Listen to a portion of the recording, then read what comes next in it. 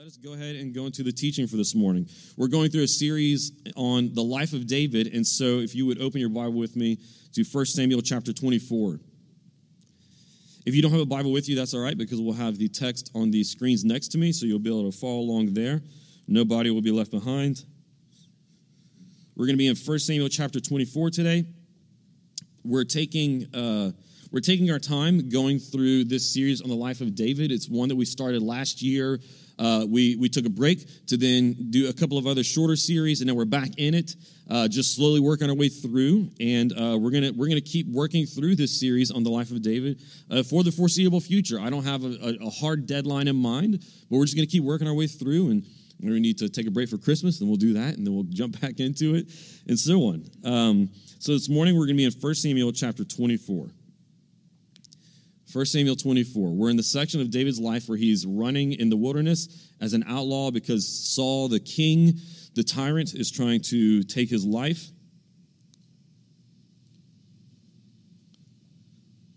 And as David is running for his life, that's where we find him here in 1 Samuel 24. All right. Let's go ahead and jump in. In 1 Samuel 24, in verse 1, it says, "When Saul returned from pursuing the Philistines, he was told, 'David is in the wilderness near En-Gedi.' So Saul took 3,000 of Israel's fit young men and went to look for David and his men in front of the rocks with the wild goats. When Saul came to the sheep pens along the road, a cave was there, and he went in to relieve himself. David and his men were staying in the recesses of the cave. So they said to him, 'Look, this is the day the Lord told you about. I will hand your enemy over to you, so you can do to him whatever you desire.' Then David got up and secretly cut off the corner of Saul's robe.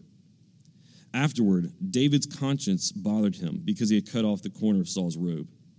He said to his men, 'I swear before the Lord, I would never do such a thing to my Lord, the Lord's anointed.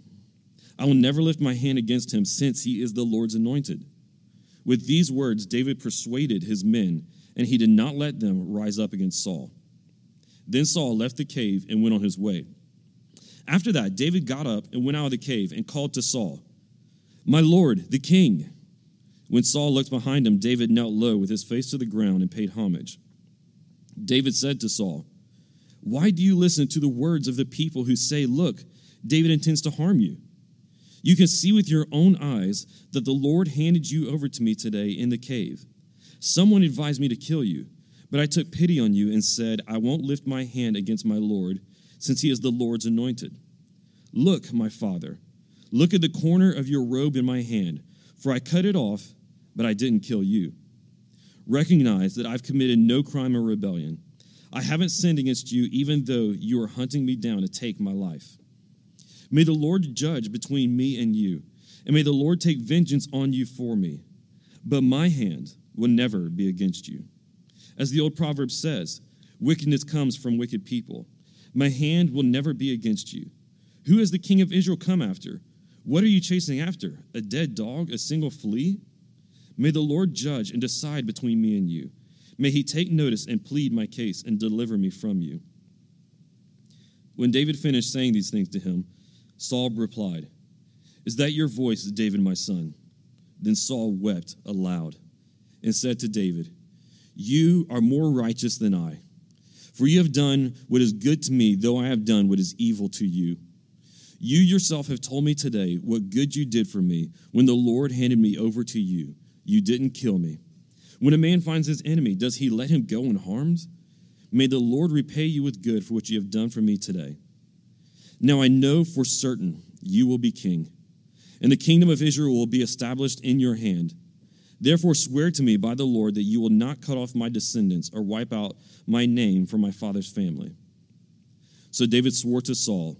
Then Saul went back home, and David and his men went up to the stronghold." Have you ever had something promised to you, or something that you felt was right there in your grasp, but you had to wait for it? That can be difficult, right? To know that you have something good coming to you right there on the horizon. Maybe it's a promotion. Maybe it's some time off. Or maybe it's just that it's a next step in life that even if it hasn't been explicitly promised to you, you think, you know, you've got a good feeling that it's right there around the edge of the corner, but not yet, right? That's a really difficult place to live in, isn't it? It almost becomes more difficult than before, whenever you didn't know that good thing was promised to you, right? You were just ignorantly, blissfully going on your way. But then now that you know, all of a sudden there's this anxiety, there's this readiness, there's this eagerness to receive that thing that you've been promised, right? Or that you're hoping for. And so whenever you wait and you're feeling the tension of that waiting, there's all these temptations that start to come up, right? Maybe some of those temptations can be something such as like giving into the stress, the anxiety of waiting between the promise and the receiving of the promise, right? Maybe sometimes it can be then a little bit of bitterness as you begin to wait and you get frustrated, you become impatient. On the other hand, there's times whenever you can be tempted to start to take matters into your own hands, right? To maybe take some shortcuts. If there's something that you're hoping for, that you're looking towards, whether it be something in your career, whether it be something in your personal life, whatever, and you think, if I just took this shortcut, right, then maybe I could get it to me faster.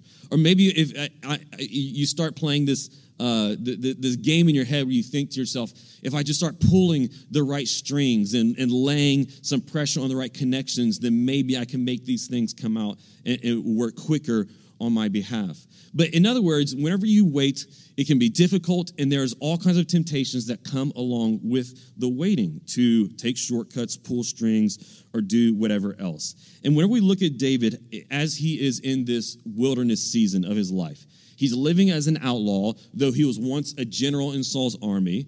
He was the most favored of all generals. Now he is an outlaw running in the wilderness from his former boss, right? From his former father-in-law, even, who is now trying to kill him. You can imagine all of the temptations.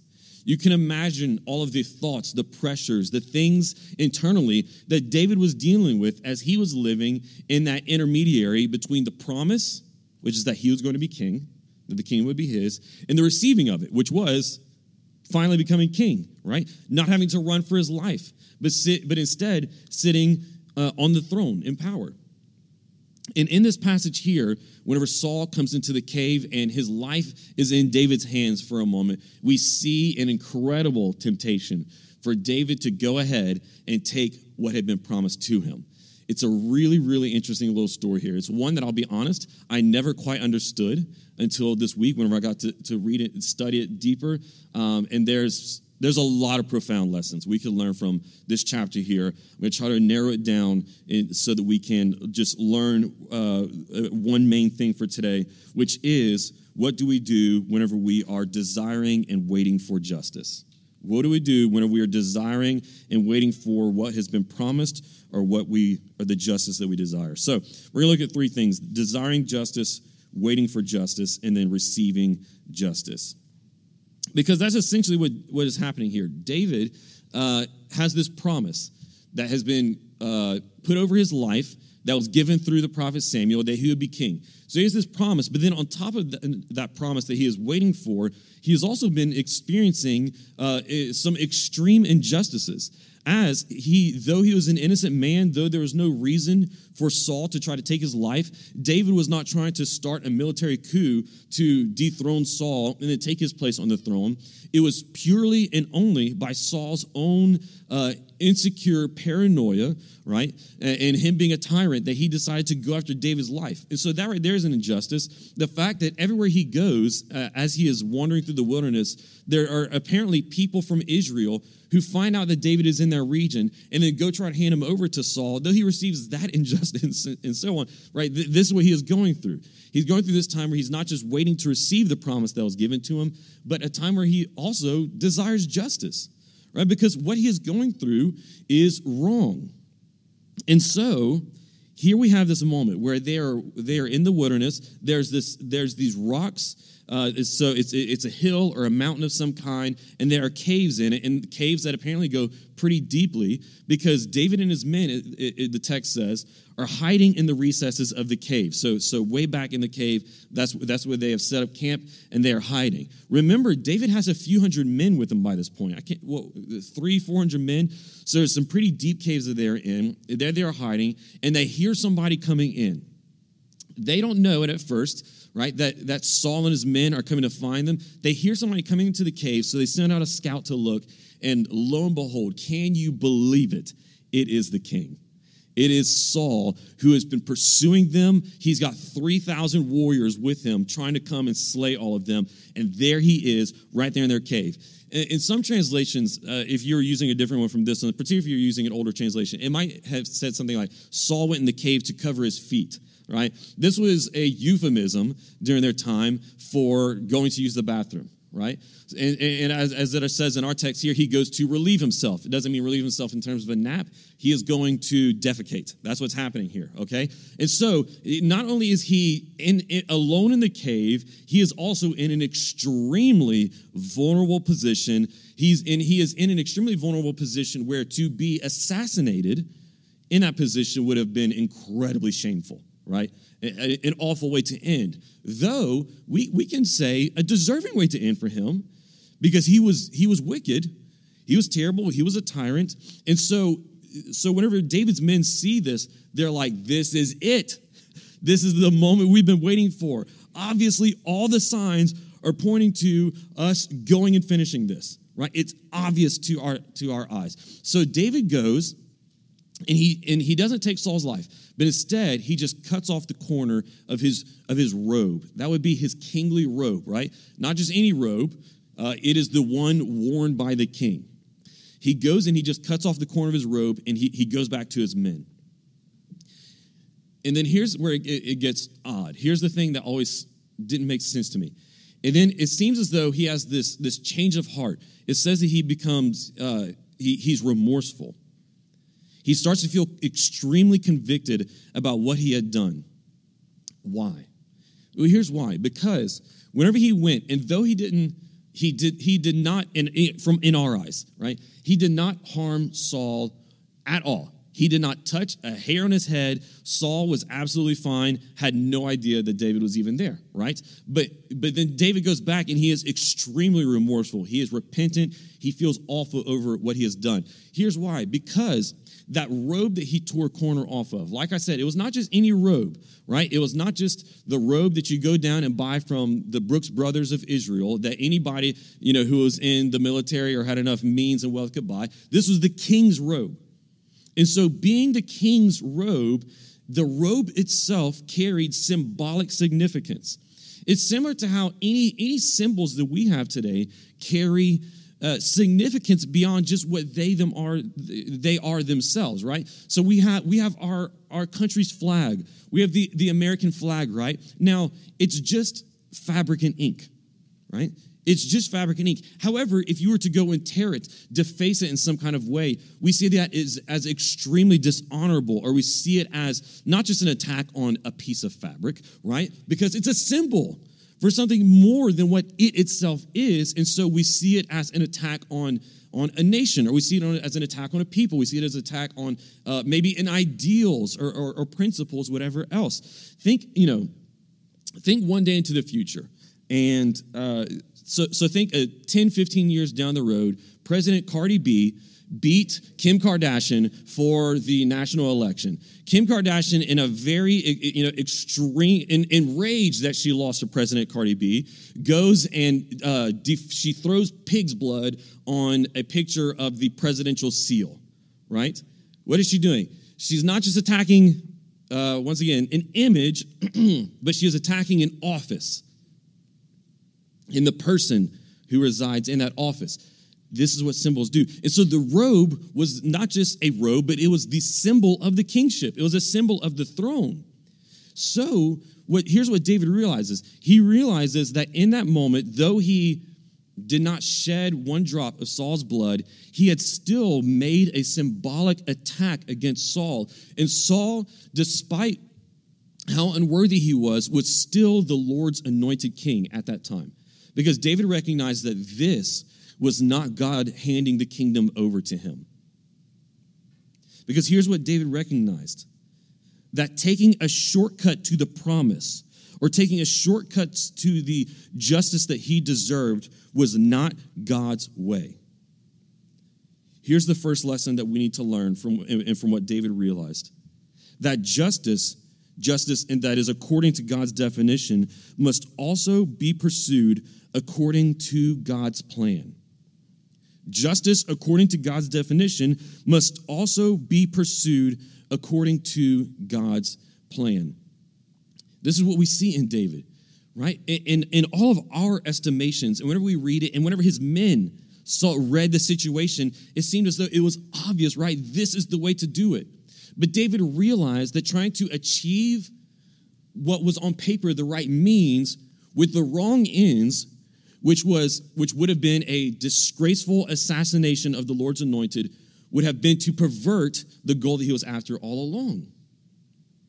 That's what he realized here. That to pursue justice according to a means that was not God's was wrong. What we learn here through David and his conscience bothering him over even the symbolic action that he had taken was that God not only cares about the ends, he not only cares about the goal, but he cares about the means that we try to take to get there. So often today, and if we take a secular view of justice, then what people will say and assume is that the ends justify the means. As though if we can achieve a good goal at the end, then it doesn't matter what methods we use to get to that goal, because we get to that goal, it's a good thing. But in a Christian analysis, in a biblical analysis, this is not true. God not only cares about the ends, but he also cares about the means. What this shows us is that when we pursue justice in unjust ways, we pervert justice. And so, what does this mean for our lives then? It means this. It means follow God's plan. Whenever there is something set before you, whether that be a promised goal that you're pursuing after, or whether it be a justice that you're desiring, sometimes it can be a justice that you desire just in interpersonal relationships, right? Maybe you don't have a tyrant chasing after you, but you have a wannabe tyrant in your life, right? Someone who wants that kind of power, and they have been sinning against you in some way, whether that be a coworker, whether it be a family member, whether it be a neighbor, or whoever else, and you desire justice in that relationship. Right? So whether it be in interpersonal relationships, whether it be something that you just witness on a national scale or something that we see and you desire justice in that sense, it is good that we desire justice whenever that is what is due to us, right? Or whenever we witness that is what is due to the world or to the victims of some atrocity, right? But even in our desiring, we must follow God's plan for achieving it. Whenever I think about this, I always think back to, I think, what I believe is one of the greatest examples of someone who did not believe that the means justify the ends, and someone who pursued justice according to, in a Christian way, and that would be Martin Luther King. Back in the mid-century, during the civil rights struggle for Black Americans, there were two broad streams or strategies that were at work in the broader civil rights movement, right? So there was the stream of the movement that was largely led by King, Martin Luther King Jr., who was a reverend, who was seminary trained, who was a theologian. So he was one great leader in the movement. And I'm kind of oversimplifying things here, but just for the sake of the time we have. So he was one broad leader in the movement. And then the other one who would be the most prominent leader would have been Malcolm X, right? Many of us have heard of Malcolm X, but we're not quite as familiar with him. But there were these two major leaders, and each one of them kind of represented, though they worked together at times and as best they could, they really represented two different mindsets and two different methods of how the justice that they desired, right, which was equal treatment and the removal of all of the horrible policies, right, and things that were in place at the time. They had two very different methods of how they thought that it should be pursued. King, being a theologian, being trained in the scriptures, believed that they were to pursue justice according to God's definition of justice, and that it mattered in how they tried to achieve their ends, that the means that they took were actually important, and that they could not try to go and achieve justice through unjust means by using violence, right? By using force, by using aggression. Those were all the things that were being used against them that they were trying to gain freedom from. He recognized if we use those same tools and methods, we're no better. But then you had Malcolm X, who was a leader in the Nation of Islam, who said, no, they are using force against us. It is only right for us to respond in kind, right? So you had these two major methods that were always in tension and brushing up against one another. And Martin Luther King preached a sermon called Loving Your Enemies. And I think that it is one of the best sermons you could ever read. You can go find it online. And he says this, and I think it encapsulates his thought, and I think something that's very relevant to what it means for us to pursue justice according to God's plan for justice. He said this in the sermon. He said, I think the first reason that we should love our enemies is this, that hate for hate only intensifies the existence of hate and evil in the universe. If I hit you and you hit me and I hit you back and you hit me back and go on, you see, that goes on ad infinitum. That means it goes on forever. It just never ends. Somewhere, somebody must have a little sense, and that's the strong person. The strong person is the person who can cut off the chain of hate, the chain of evil. And that is the tragedy of hate, that it doesn't cut it off. It only intensifies the existence of hate and evil in the universe. Somebody must have religion enough and morality enough to cut it off and inject within the very structure of the universe that strong and powerful element of love. Once again, if the oppressed use the tools of their oppressors in order to gain justice, how are they any better than them? And if the oppressed use the tools of their oppressors in order to gain power, well, then how can we expect that they will rule in an any more just way than their former oppressors? You see, what this means for us because justice is a hot topic in our society right now, and it's something that is being debated, discussed, and people are trying to figure out, well, what does it even mean? How do we pursue it? For Christians, whenever we desire to pursue justice, whether it be in our society, where we desire to see justice in societies around the world, what this means for us is that we must pursue justice according to God's plan. If we start to accept the methods of the world, if we start to embrace those shortcuts and those wisdom and those things which are the plans which are propped up, which are the wisdom of men and not the wisdom of God, then we pervert justice itself. In interpersonal relationships, this means the very same thing, but just once again, in interpersonal relationship, it means that we should treat everyone according to the way that God tells us that we ought to treat people and not according to what they deserve. So whenever you desire in justice or something that is due to you in relationships, choose the path like King talked about there, where you do not choose to just return hate for hate or backstabbing for backstabbing, right? Or lying for lying, aggression for aggression, because that creates a cycle that just continues on. And as he said, the thing about hate is that it can never break the chain, right? So instead, follow God's plan, which is the plan of love. That is what King was preaching on here, where Jesus taught us to love our enemies, right? This was David's chosen path, was the path of love and the one not of vengeance. Because for David to even jump out as Saul was leaving and to confront him with that corner of his robe in his hand was an act of love on David's part. David, because of his love for King Saul, despite all that Saul was doing to him, did not allow him to remain in the cave, but it forced him to get up and move, to overcome the fear that would come with exposing himself, right? To overcome the fear to go and reconcile with Saul. And that's what he does when he goes with the robe in his hand and falls down before him. He chooses the way of love and not the way of vengeance. He chooses the tools of God and not the tools of the world, the methods of God and not the methods of men. This was David's chosen path. And this is where we start to see the lessons for us and what it means whenever we are waiting for justice. David did not take Saul's life into his own hands in that moment. And I think if you put yourself in his shoes, it's a little mind-boggling that he didn't. right? I think any one of us put into David's shoes, just like his men, would have seen it as a no-brainer. We would have read that situation and immediately have jumped to the same conclusion as his men, like, this is God putting Saul into our hands.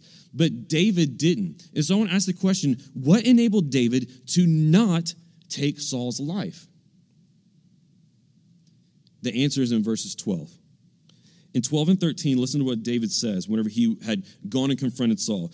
He said, "May the Lord judge between me and you, and may the Lord take vengeance on you for me, but my hand will never be against you."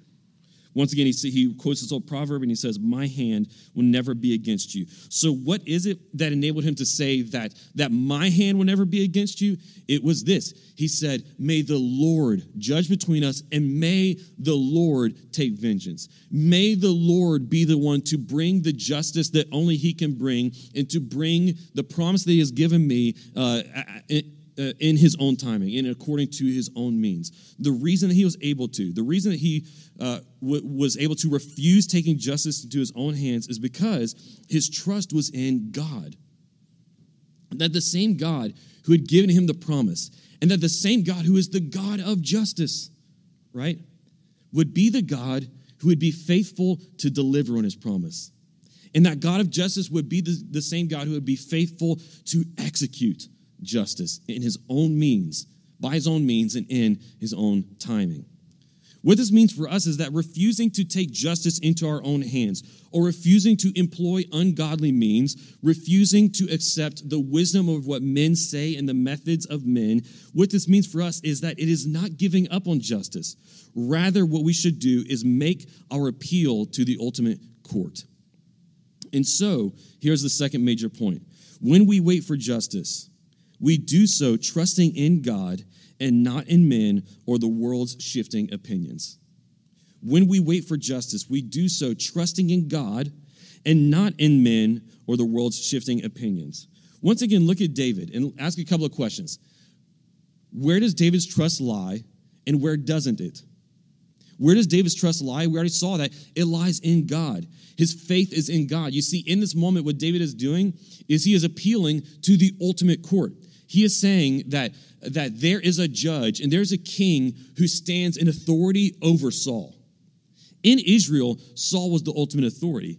In Israel, Saul was the supreme court, right? He had all power. But here's what David recognizes, that there's a power over him. And there's a court that is higher than him, which even Saul himself will one day have to give an answer to. And it is to that ultimate court that he appeals. That's where his faith lies. Where does it not lie? It doesn't lie in Saul. He does not go and confront Saul in the hopes that with the sweetest of words, right, and with the right persuasion, he will be able to change Saul's heart. It's not that he sees a diamond in the rough, right? And it's not that he wants to go out there and just boost Saul's self-esteem, because if Saul could just have a little bit more security, then all this would go away with. He's not trusting in a change of heart from Saul. That's not where it lies. His trust lies in the Lord. Also notice that his trust does not lie in the people of Israel. This is not an attempt to gain their favor, to gain their approval, or anything else like that. Once again, his trust is not in Saul. It is not in the people of Israel or the world's shifting opinions. His trust is in God. So what does this mean for us? Once again, as we live in a time where we desire justice, but we very often must wait to see it executed, or where we must wait to see it satisfied. What do we do in that time of waiting? Well, as I said before, we follow God's plan. We do not deviate it as we wait. And then secondly, we appeal to the ultimate court. So continue to follow God's plan as we wait and as we work, and then appeal to the ultimate court. Like I said before, appealing to the ultimate court doesn't mean that we are giving up on justice. It doesn't mean that we are just relinquishing the hope, or that we're saying that those who are suffering should continue to suffer. In whatever righteous means that are at our disposal, we work, right? We do not give into unrighteous means, That's following God's plan. And then we continue to make an appeal to the ultimate court. We recognize that, yes, there are presidents. Yes, there are kings. Yes, there are prime ministers and whoever else. Yes, there are supreme courts and there are legislators. But there is an ultimate court which stands above them all. The greatest and most powerful tyrants in all of the world are puny in comparison to the king who rules and reigns over them in heaven. The most powerful and the wisest of all courts, staffed by the greatest philosopher kings that our society can raise up, are nothing compared to the wisdom and the authority of the ultimate court of the Lord, which even they will one day have to submit to. Friends, as we desire justice, whenever you see things in our own country that you say, that's not right. Whenever you see things around the world and you say to yourself, that's not right. Right? It shouldn't be this way. What I'm saying is this: refuse and resist to give into a revolutionary spirit. Refuse to give into the revolutionary spirit that says, well, let's just use whatever means possible. This is a war, right? So let's just go for it because it's war, right? Or they're using these tools of aggression, of force, and so will we. They're using tools of manipulation and propaganda, so will we. Right? Or these people's answers seem to be good, let's accept theirs. Refuse to give in to the revolutionary spirit. Christianity is not a revolutionary religion. It is a reformational religion. Christianity works by transforming the hearts and minds of men and women, and then of families, of churches, and then societies. Refuse to give into and embrace the revolutionary spirit that would seek to employ worldly means to pursue shifting definitions and opinions of justice. We continue to work. We don't give up. However, we also must recognize this: there are many injustices that will never be reckoned with in a human court. There are many injustices that will never be reckoned with in a human court. That is a sad reality of the fallen state of our world that we have to recognize. There are things that happen to people, even here in our city, right, that happen to people that the person will never come to justice in a human court. We see things happening on a global scale that we must recognize that though God still might move, right, it's likely that unless he moves and intervenes in history, those people will not find justice in a human court, right? Who will hold responsible the Chinese government for their oppression of their own people and the enslavement and throwing into concentration camp of the Uyghur Muslims? Most likely, no Chinese court will. Most likely, no other human court will, right? Who will hold responsible the tyrant in North Korea? Who will hold responsible the Islamist extremists who abuse and destroy, right, men, women, and children in their own communities, right? Who will hold them accountable? Even in our own country, whenever we see, as it was just reported this past week, that our own government in a drone strike killed Afghani civilians, even a child as young as 2 years old, will anyone be held responsible? If your faith is in human courts and human pursuits of justice, you will be disappointed. Who will hold the people responsible for these atrocities? Don't put your faith in Biden. Don't put your faith in Trump. Don't put your faith in Justice whoever and whoever else. Instead, very often we must appeal to the ultimate court. We must recognize that just like the widow who Jesus talks about in his parable in Luke chapter 18, who was persistent in going to a judge, appealing for justice, Jesus said to us, he said, so also, whenever we go to God our Father and appeal for justice, won't he hear us? Appeal to the ultimate court. There's this wonderful moment in this text, in this story here. After David goes before Saul and he says, Saul, your life was in my hands, but instead, look, all I took was a robe. It's only the corner of your robe that's in my hands, not your neck, right? He goes before him, and this scene, even for Saul the tyrant, must have been so shocking to him that even for a brief moment, because Saul's going to go right back to his murderous ways later, okay? But for a brief moment, it even shakes and changes Saul. It makes him come to his senses even for a moment here.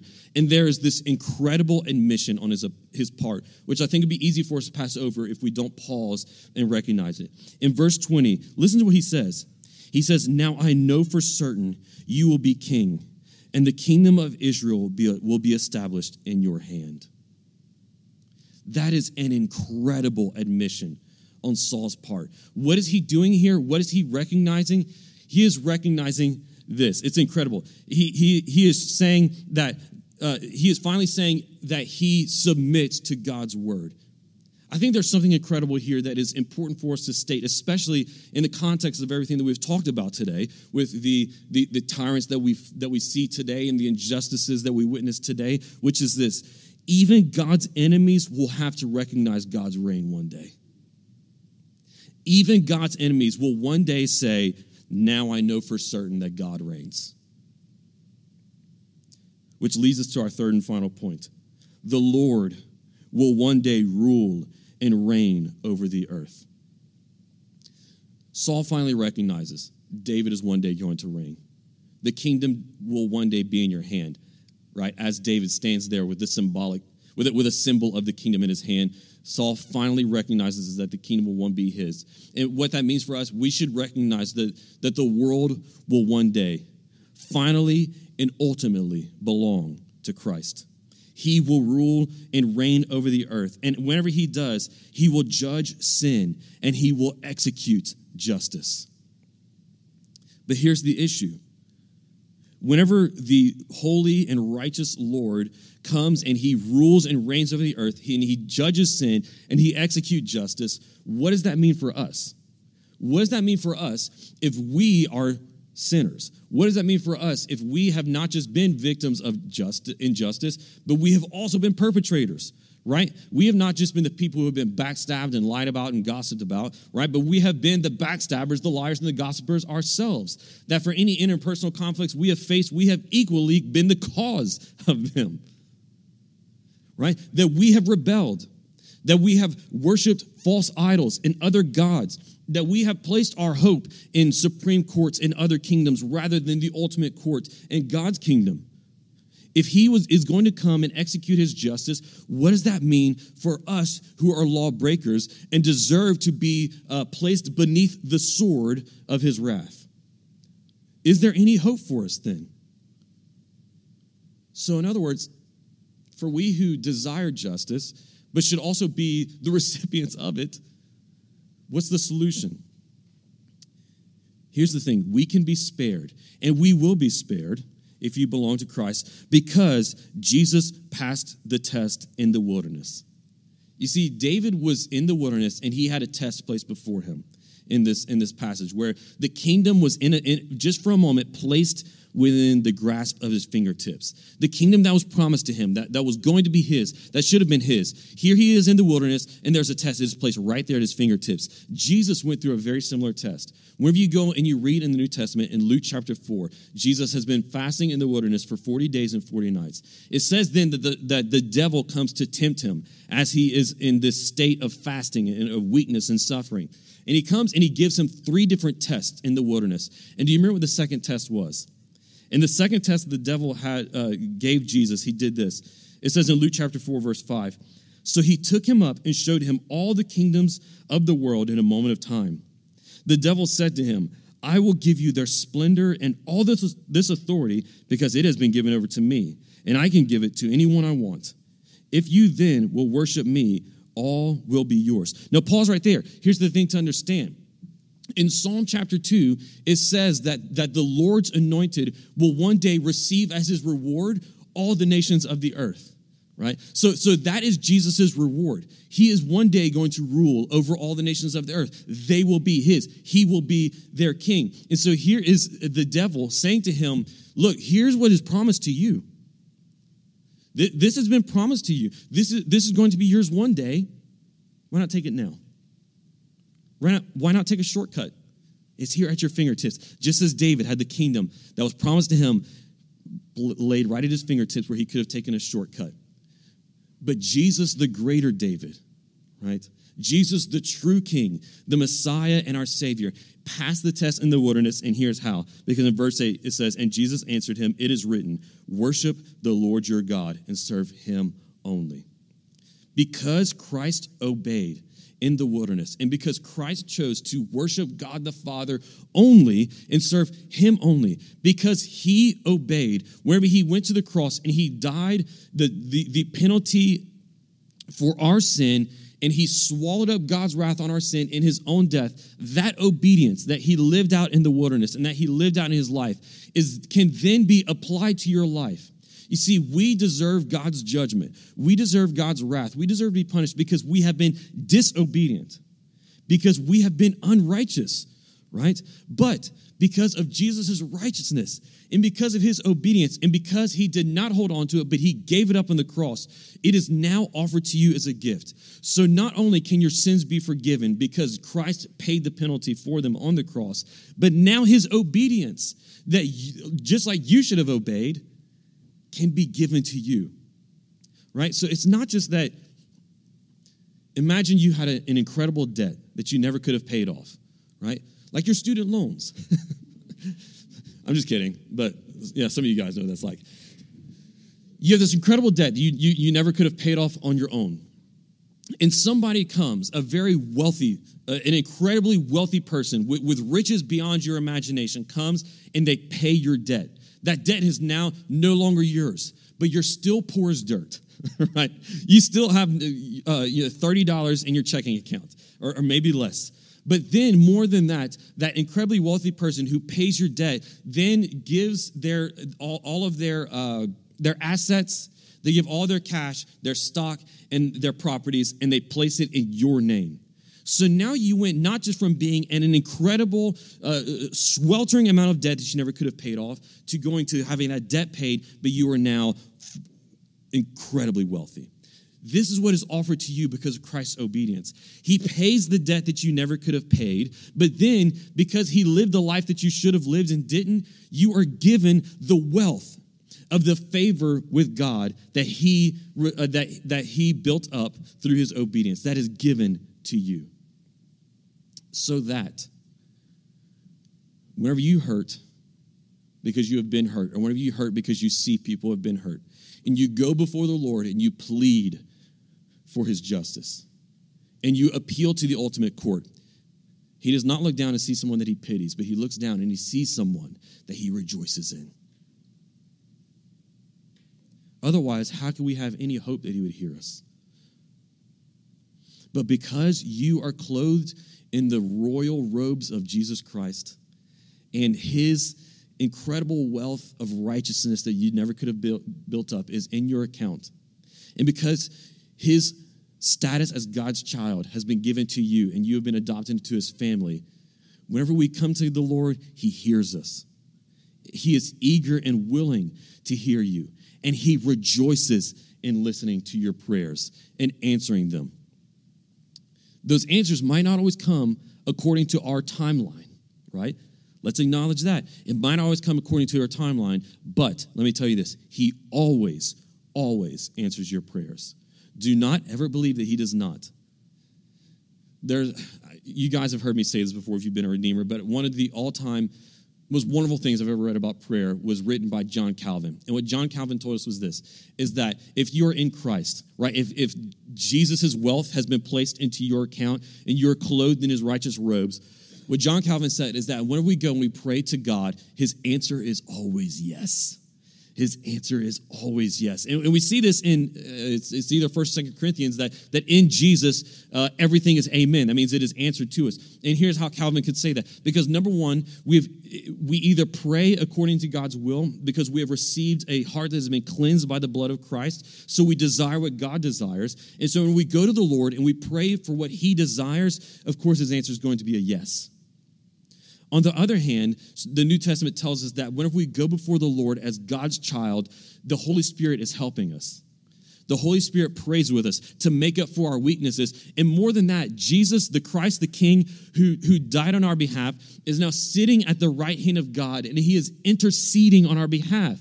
You know what that means, interceding? He's acting like an advocate. He's acting like an attorney working on behalf of their client. He is praying for us to the Lord. And so even when we go to God, we pray for those things that we shouldn't. We pray for those things that might not be according to God's plan. We have the Holy Spirit and we have the Son interceding on our behalf, changing those prayers into be what we should be praying. So that our prayers are always yes. So, what does that mean to bring this together? It means, once again, follow God's plan. Don't start to be tempted into what the world promises us we can do if we follow their plans and accept their methods. Remember the promises of the gospel. Remember the promises of the gospel that we have achieved for us in Jesus Christ, and let that be the assurance that you need to continue to follow God's plan, to continue appealing to the court of his justice, right? Continue appealing to that ultimate court and not starting to give in to the cynicism, right? The darkness, the pessimism of the world saying, well, there's no such thing as justice. That's not true. And then finally, fight the righteous fight. There's another admission of Saul in this passage where he says to David, you are certainly more righteous than I. You see, because what David was doing was he was fighting the righteous fight in that moment, though it made no sense to his men and though it makes no sense to us until we start to understand it, right? With the assurance that comes from the gospel, from knowing that all of our prayers are yes and amen in him, in Christ when we go to God, continue to fight the righteous fight. Our motivation to fight it is not based upon what we can accomplish in our own strength or the results that we might see, but our confidence to fight the fight is based in the work of Jesus Christ accomplished for us. Let's pray.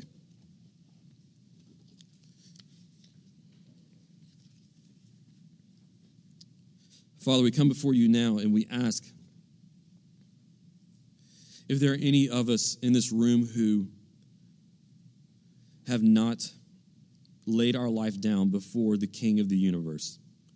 Lord, who we have not gone before your ultimate court, recognizing that the sentence against us is guilty and that we need an advocate, that we need a substitute, that we need a Savior. Lord, if there are any this morning who have not done this, gone before you, laying their life down on the cross to receive the gift that you offer, to receive the erasing of debt, the forgiveness of sin, and the receiving of the infinite wealth of Christ's righteousness into our account. Father, I ask that you would, by your Holy Spirit, lead us before the cross, lead us before your throne to experience that salvation today. And then, Lord, as we are saved and welcomed into your kingdom, make us agents of your kingdom who go into this world invading the kingdom of man and invading the kingdoms of tyrants, but spreading your kingdom, spreading your message, and doing so according to the weapons you give us, which are the weapons of love, the weapons of peace, the weapons of righteousness and boldness, and the weapon of the proclamation of the gospel. Lord, in that according to your infinite wisdom and power, might we start to see your kingdom prevail and justice reign as more men and women today come to acknowledge you and fall down in obedience to you. Lord, would you make you today? Would you hold responsible those who ought to be held responsible for the atrocities that we witness around the world and even at home? Lord, we desire and we pray for justice. Make us people who do not start to desire it more than we are willing to trust in you and wait on your plan. Father, we pray these things in your name.